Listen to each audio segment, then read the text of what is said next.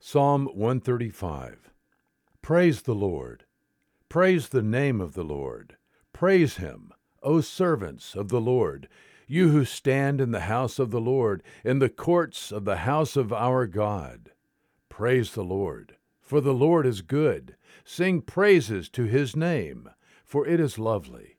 For the Lord has chosen Jacob for himself, Israel for his own possession. For I know that the Lord is great, and that our Lord is above all gods.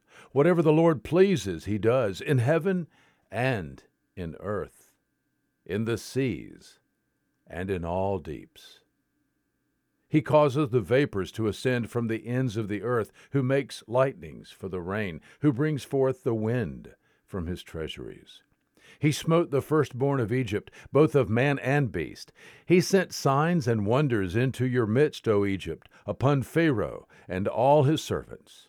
He smote many nations, and slew mighty kings, Sihon, king of the Amorites, and Og, king of Bashan, and all the kingdoms of Canaan. And he gave their land as a heritage to Israel, his people. Thy name, O Lord, is everlasting. Thy remembrance, O Lord, throughout all generations. For the Lord will judge his people, and will have compassion on his servants. The idols of the nations are but silver and gold, the work of man's hands. They have mouths, but they do not speak. They have eyes, but they do not see. They have ears, but they do not hear. Nor is there any breath at all in their mouth. Those who make them will be like them. Yes, everyone who trusts in them.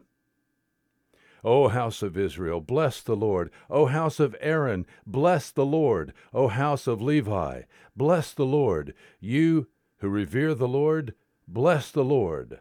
Blessed be the Lord from Zion, who dwells in Jerusalem. Praise the Lord. Psalm 135. There is good news today.